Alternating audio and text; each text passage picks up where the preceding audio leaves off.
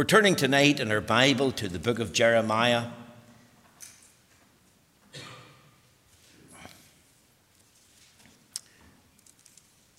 We're going to read in Jeremiah chapter 2.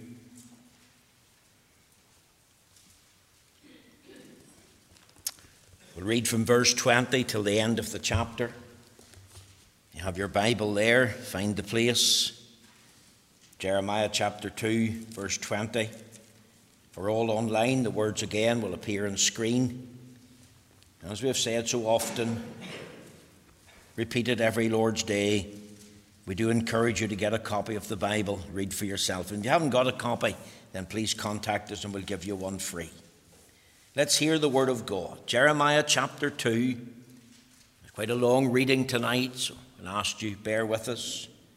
Let's read the word of God carefully and allow the book to speak to us. Jeremiah chapter 2, verse 20. For of old time I have broken thy yoke and burst thy bands, and thou saidest, I will not transgress. When upon every high hill and under every green tree thou wanderest, playing the harlot. Yet I had planted thee a noble vine, wholly a right seed. How then art thou turned into a degenerate plant of a strange vine unto me? For though thou wash thee with nitre, and take thee much soap, yet thine iniquity is marked before me, saith the Lord God. How canst thou say, I am not polluted? I have not gone after Balaam. See the way in the valley. Know what thou hast done.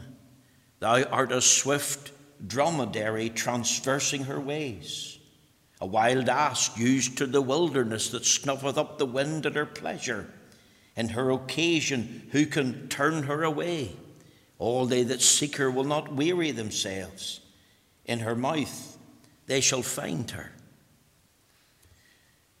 Withhold thy foot from being unshod, and thy throat from thirst.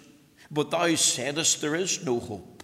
No, for I have loved strangers, and after them will I go. As the thief is ashamed when he is found, so is the house of Israel ashamed.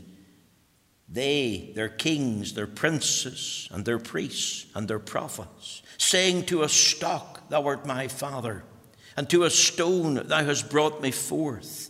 For they have turned back unto me, and not their face. But in the time of their trouble they will arise and say, arise and save us. But where are thy gods that thou hast made thee?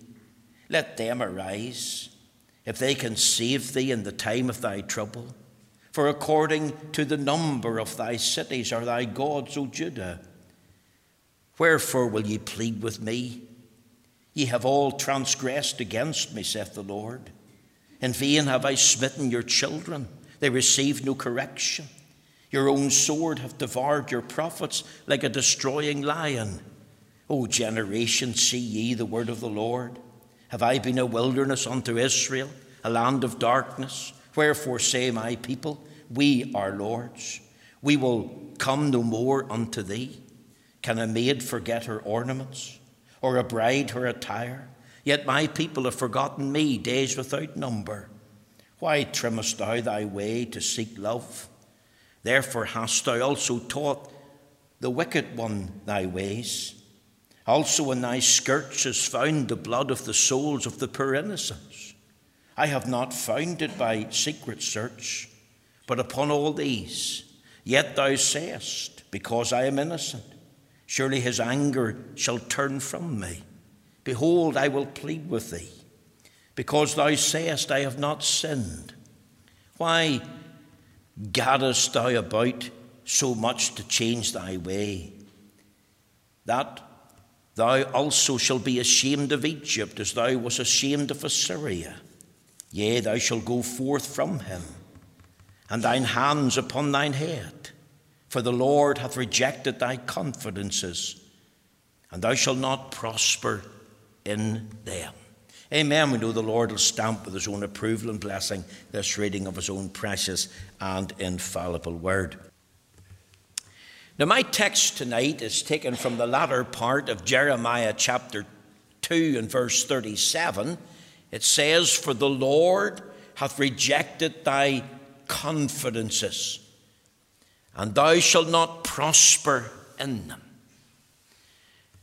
Now, my theme tonight is based in this text of Scripture. I've entitled it, "The Lord's Rejection of Every False Confidence." Jeremiah is better known as the weeping prophet, and here he is addressing the people of Judah. It's during the reign of King Josiah. And as he proclaims the word of the Lord, he uses the imagery of a courtroom. He thinks of a judge on the bench. He thinks of a criminal in the dock. He's thinking of the prosecuting attorney pressing the case. He's thinking about the invitation to the defense to rebut what the prosecuting attorney is saying. And as the prosecuting attorney over Judah in the Lord's name, he is saying to them, "Thus saith the Lord." And he asks this question, "What iniquity have your fathers found in me?" Listen to what the priests were saying, chapter 2, verse 8. "The priests said not, Where is the Lord? And they that handle the law knew me not. The pastors also transgressed against me, and the prophets prophesied by Baal, and walked after things that do not profit." They asked again, "Where is the Lord that brought us up out of the land of Egypt?" And in verse 9 we read, "Wherefore I will yet plead with you, saith the Lord, and with your children's children will I plead." In light of these questions, I will yet plead with you and plead with your children's children. You see, Jeremiah is pleading with the land of Judah in the name of the Lord as a collective unit because they're under the heavy hand of the Lord's judgment. But he not only pleads with the land collectively, he pleads with individuals. He's pleading with the people. Listen to what he says in chapter 2, verse 29. "Wherefore will ye plead with me? Ye have all transgressed against me, saith the Lord." You see, there's a lament here. "Ye have all transgressed against me." There's a legal case being set forth. There's an oracle that's being pronounced against them.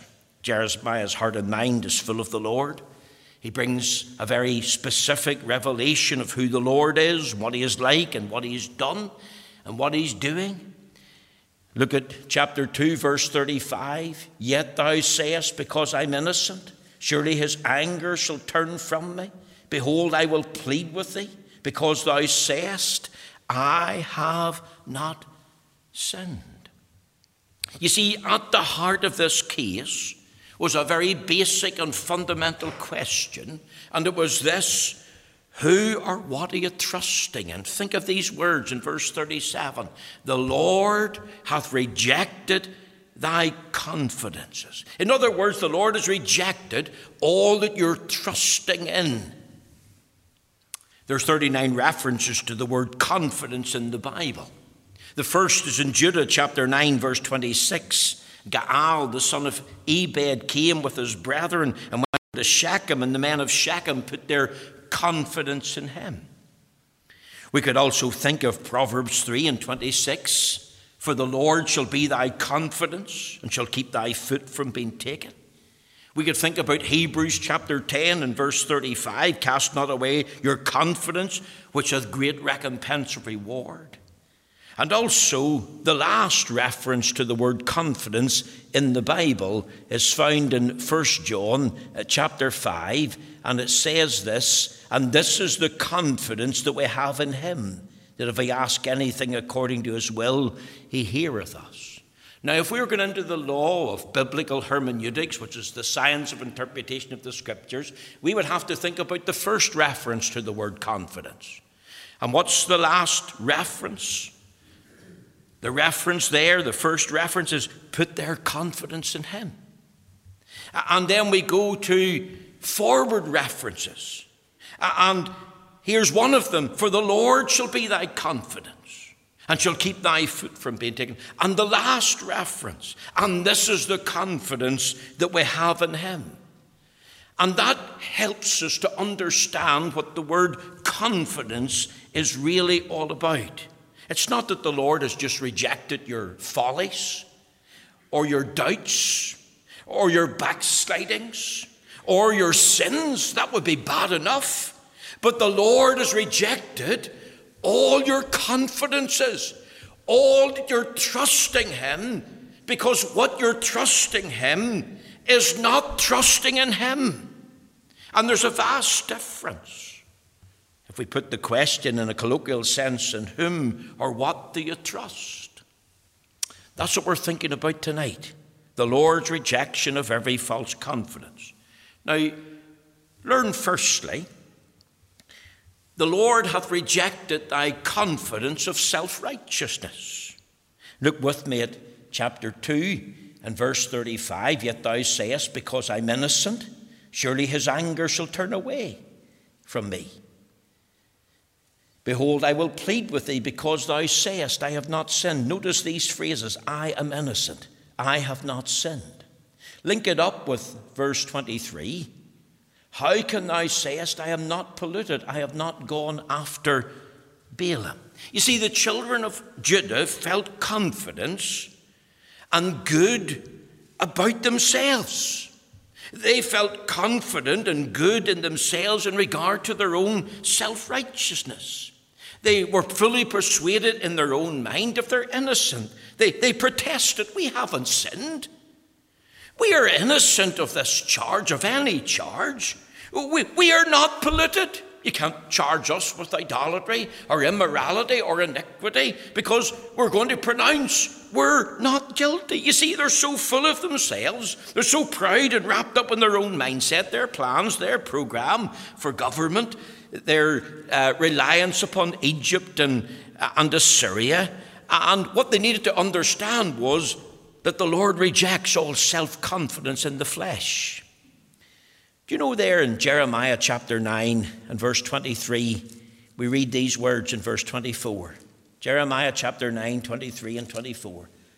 Thus saith the Lord, let not the wise man glory in his wisdom, neither let the mighty man glory in his might, nor let the rich man glory in his riches, but let him that glorieth glory in this, that he understandeth and knoweth me, that I am the Lord, which exercise loving kindness and judgment and righteousness in the earth.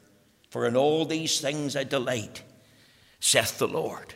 And Jeremiah chapter 9, 23, 24 was quoted by the Apostle Paul way over there in 1 Corinthians. And you can read it there in 1 Corinthians chapter 1, right through from verse 26, right through to verse 31.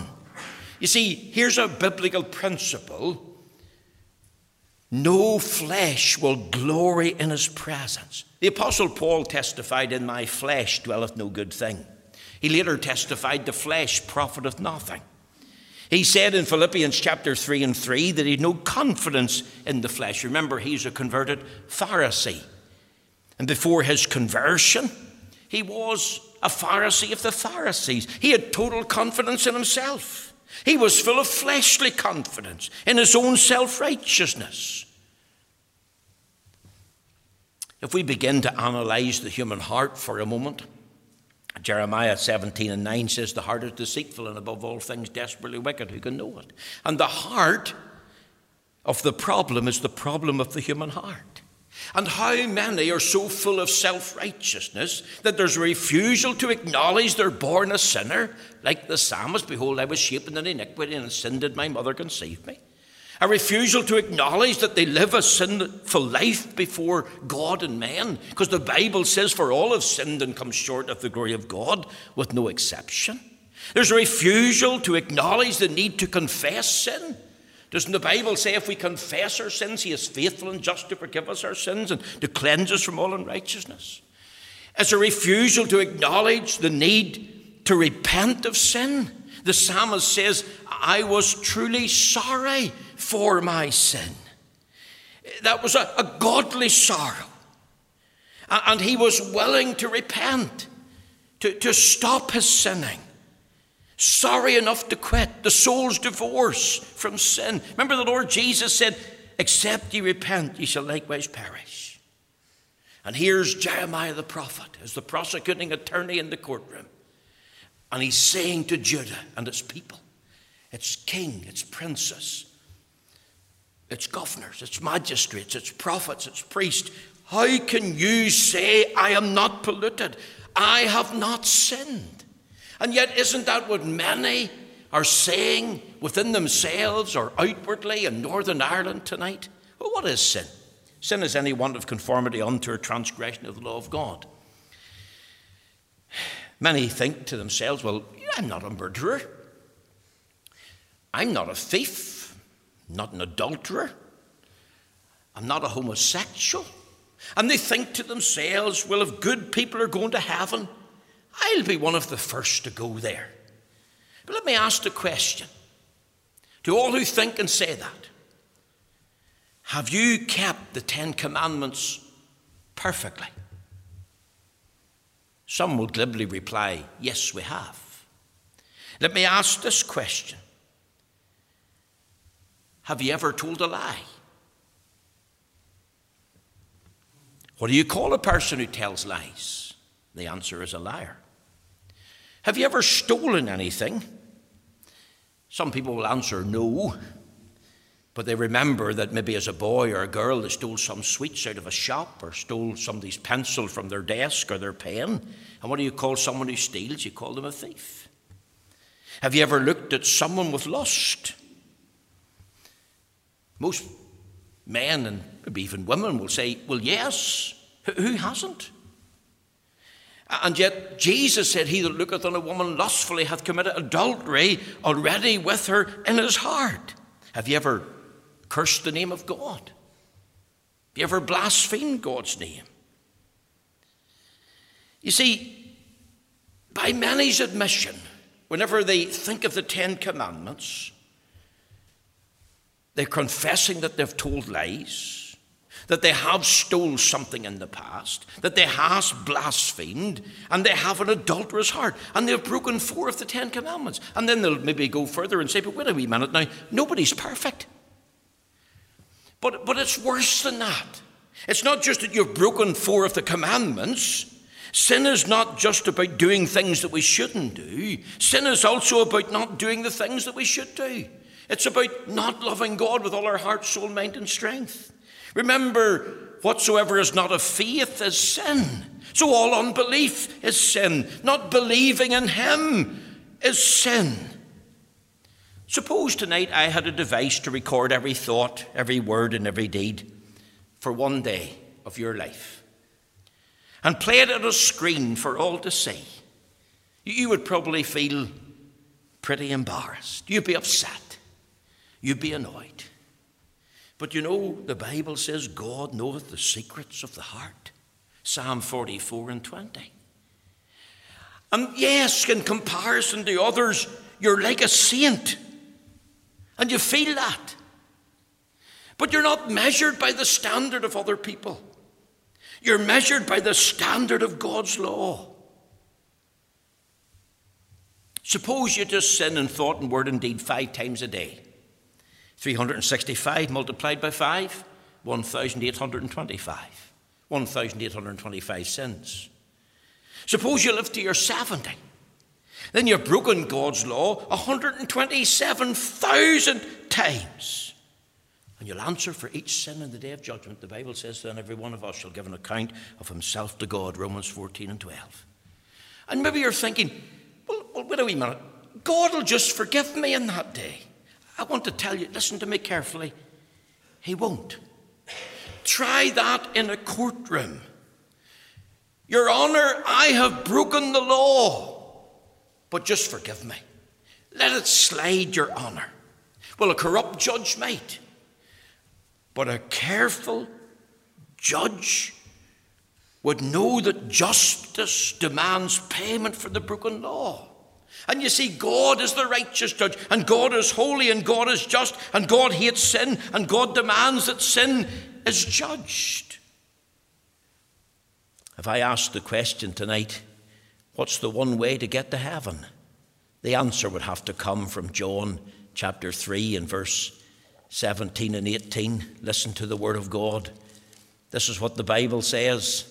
John 3, 17 and 18. For God sent not his Son into the world to condemn the world, but the world through him might be saved.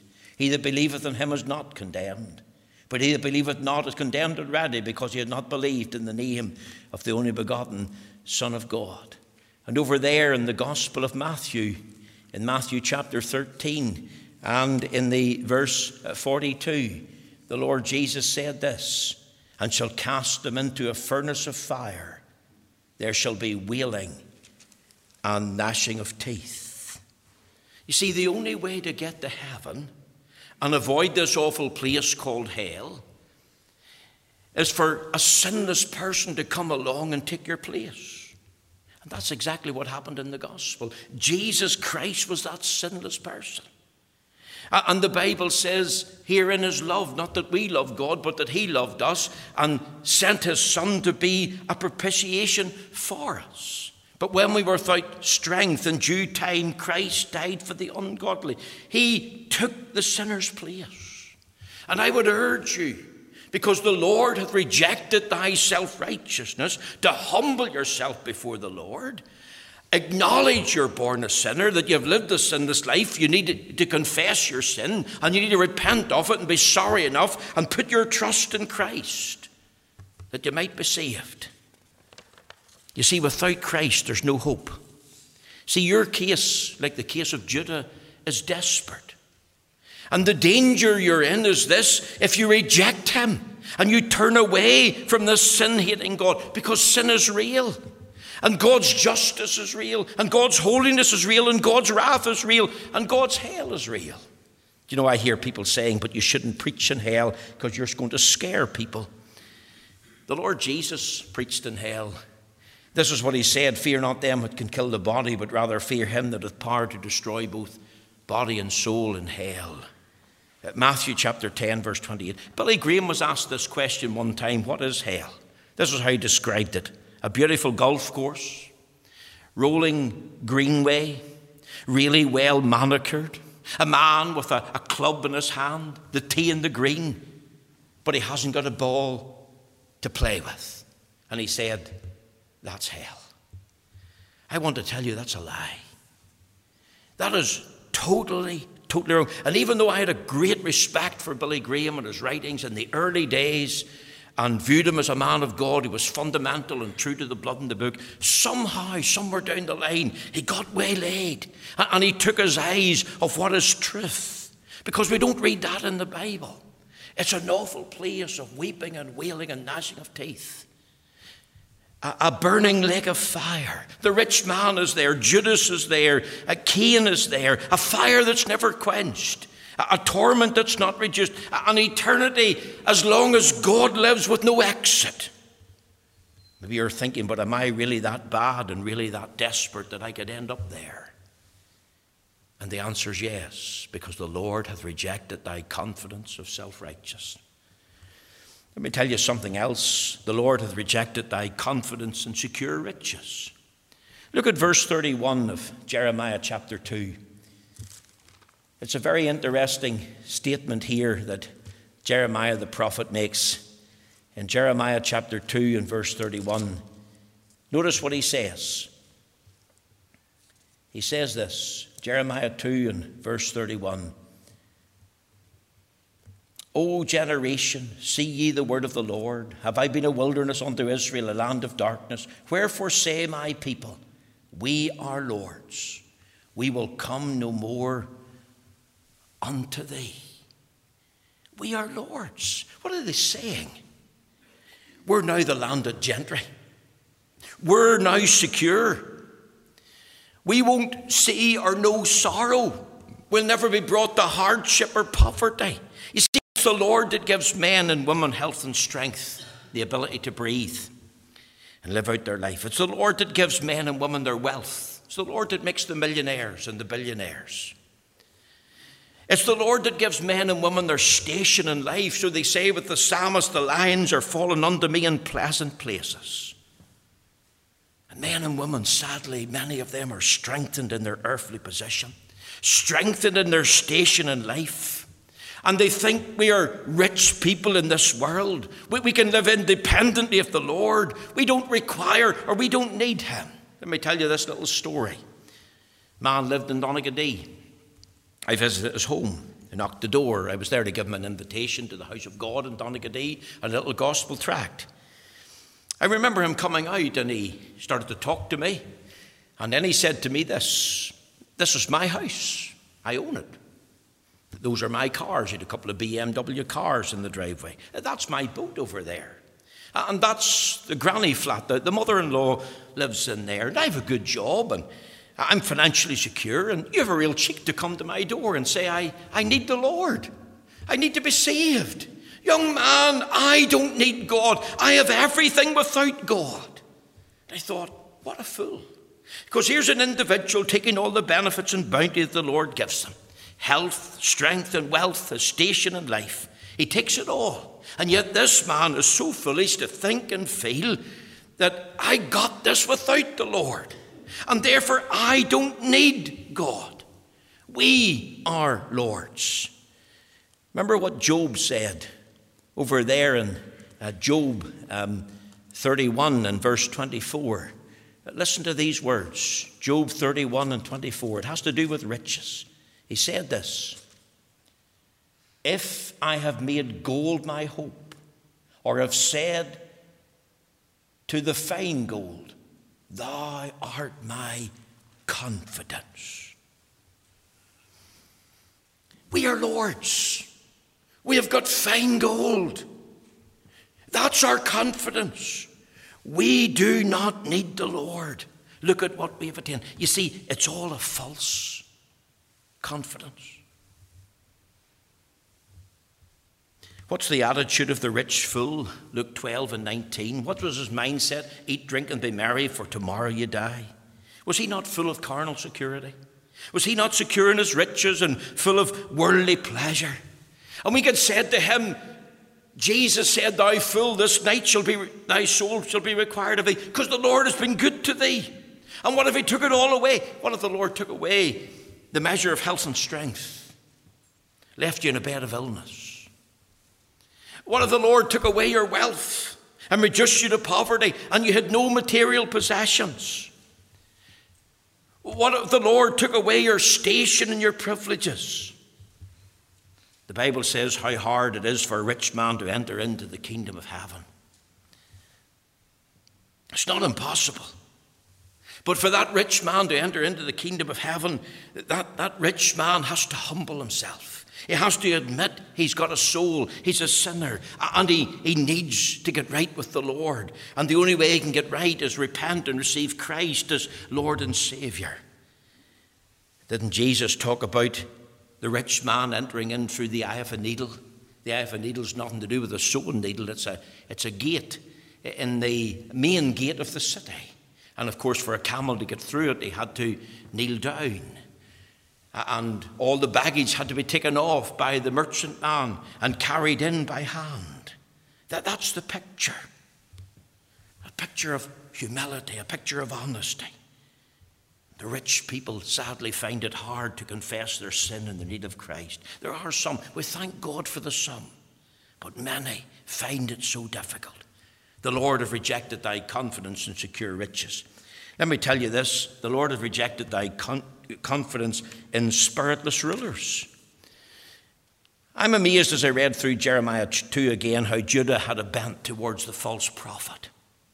Men who were supposed to be spirit-filled rulers turned out to be spiritless rulers. Look at chapter 2, verse 8.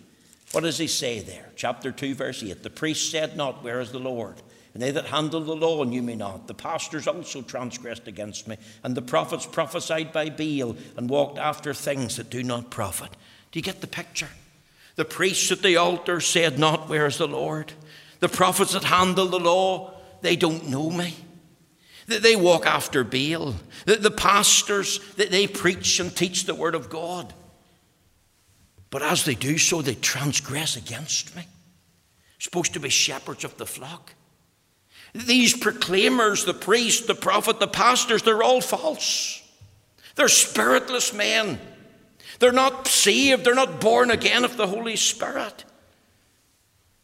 And when Judah listened to them collectively, when the people listened individually, they were not disturbed. They were not alarmed. There seemed a natural inclination to the false prophet. And the reality is these false prophets were spiritually adulterers. They had prostituted the truth of divine revelation. And isn't that true about false teachers in our day? They don't preach in sin. They won't talk about adultery or about gluttony or about sodomy or thieving or murder. They not protest against the evil or wickedness of abortion. You see, isn't it strange that they're more akin to modern day psychologists? What do they blame? I'll tell you what they blame. A difficult childhood. The child failed to bond with father and mother. Poor education. It's the school's fault. I blame the teacher. She was ignorant. Poor housing. A difficult housing problem. No real wealth growing up. Terribly hurt and traumatized by something that happened. Inherited a bad situation. Got a raw deal, the death of mummy or the death of daddy. And you know, that may be all true in the life of children. And some children have it very hard growing up. And we should think about them. We should pray for them. We should love the little children. But so many today have such little sense of sin. And I hear these false preachers, don't preach in hell. There's no such thing or place. Don't believe the Bible to be infallible or inerrant as the Word of God. Don't believe in the incarnation, the virgin birth, the sinless life, atoning death. Don't believe in the eternal sonship of Christ. You see, isn't it so hard to get a hearing today for Jesus Christ and the gospel? And the false prophets, the false teacher, seem every time when they go into an area, they have it easy. In other words, they come with a stupid, crazy, false idea. They present a certain scheme. They represent a particular sect, and they draw hundreds of people in a short time. They even draw thousands, people that are educated and sincere and religious. Remember 2 Peter 2, 1 and 2 calls us to beware of false teachers. He tells us in verse 2 that many follow their pernicious ways. These false teachers have their own way of salvation. They bypass Christ and the cross. They urge confidence in a man. And they lead you to a new religious experience. If you listen to Jeremiah chapter 2, 27, he says, saying to a stock, thou art my father, and to a stone, thou hast brought me forth. What does that mean? It means they've set up an idol, a wooden idol, a stone idol, and they're bowing down to that, and they're saying to the stone, you're my God, you're my spiritual father, you're the one that brought me up out of Egypt. See, false teachers are light in sin. They attack the atoning work of Christ. If you ask them what think ye of Christ, you won't get an answer. They challenge the unique inspiration and inerrancy of the Bible. And what's the best advice in relation to the spiritless rulers and having confidence in them? Well, the best advice is what the psalmist said in Psalm 118 in verses 8 and 9. And listen to what the Word of God says there, Psalm 118, verses 8 and 9. Let me read it to you. It says this: it is better to trust in the Lord than to put confidence in man. It is better to trust in the Lord than to put confidence in princes. That's the middle theme of the Bible. That's the advice. Very quickly, our time is gone. The Lord has rejected thy confidence in strong resources. If you look at verse 36 of Jeremiah 2, it says this: why gaddest thou about so much to change thy way? Thou also shalt be ashamed of Egypt as thou wast ashamed of Assyria. You see, they turned to Egypt for help. They turned to Assyria for help. They were saying to these countries when attacked, protect us. But Egypt and Assyria were their ancient enemies. It's like a lamb going to the wolf and saying, Mr. Wolf, protect me from the lion. And they fell prey to Egypt and Assyria. So they had confidence in strong resources. But they were tricked. They were let down. Also here, fifthly, the Lord had rejected thy confidence in strange rituals. Look at verse 22. It says in Jeremiah 2 and 22, for though thou wash thee with nitre, and take thee much soap, yet thine iniquity is marked before me, saith the Lord God. You see, Judah had external ways to deal with her sin and guilt. External riches of religion. Let's just wash outwardly with nitre. Let's use much soap. But the Lord says, your iniquity is marked before me. It's like washing the outside of the cup and forgetting about what's inside. Now, I don't wash dishes very often, but I was asked to wash a few dishes because a switch had gone in the dishwasher and it had to be repaired, and I was washing a particular cup, and then I was told that cup's not clean, and I'm saying, what's wrong with it? I've looked the outside of it, but when I looked in the inside, it was all tea-stained, it was all brown, and of course it wasn't clean at all. And I was just thinking of that, washing on the outside but forgetting about what's on the inside. And if people say I have no sin and I have no guilt, then the easy way to have it relieved is I have no need to feel guilty about my sin. And they'll go through some external ritual, whether it's baptism or confirmation, or maybe a decision to come up an aisle and trust Christ and sign a card. And they'll feel good, but here's the question, is their life changed? Are they a new creature? The Bible says, if any man be in Christ, he is a new creature. Old things have passed away and all things have become new, and all things are of God. And let me say this in closing. These 5 rejected confidences that people trust in. What the Lord rejects, it's foolish to be confident in. What are you trusting in? Self-righteousness, secure riches, spiritless rulers, strong resources, strange rituals?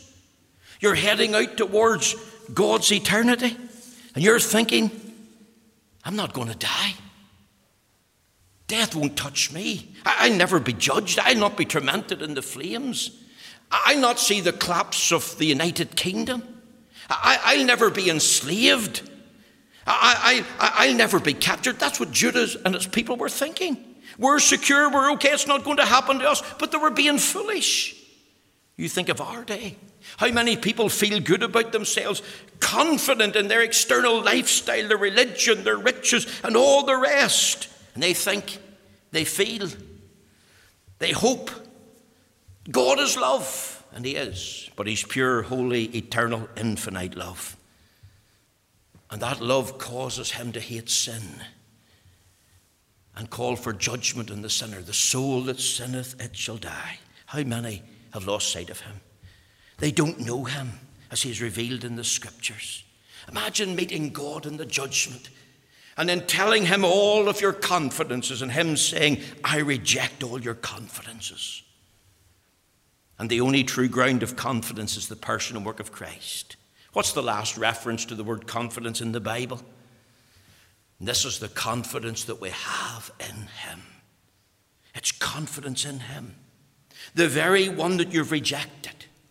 The very Savior you have refused. He's the only true ground of confidence. And if you think of the context of that particular scripture, and with this we're through, it says there in 1 John chapter 5 and in the verse 13, listen to these words. These things have I written unto you that believe in the name of the Son of God, that you may know you have eternal life, and that you may believe in the name of the Son of God. And this is the confidence we have in him. In him's a reference to Christ, the Son of God, the only Saviour of sinners. This verse closes, this chapter closes with this thought. He that believeth on the Son hath an everlasting life. Have you faith in him tonight? Are you trusting alone in the only Saviour of sinners? I trust that you are, because that's the only ground of confidence that God will accept. The Lord hath rejected thy confidence.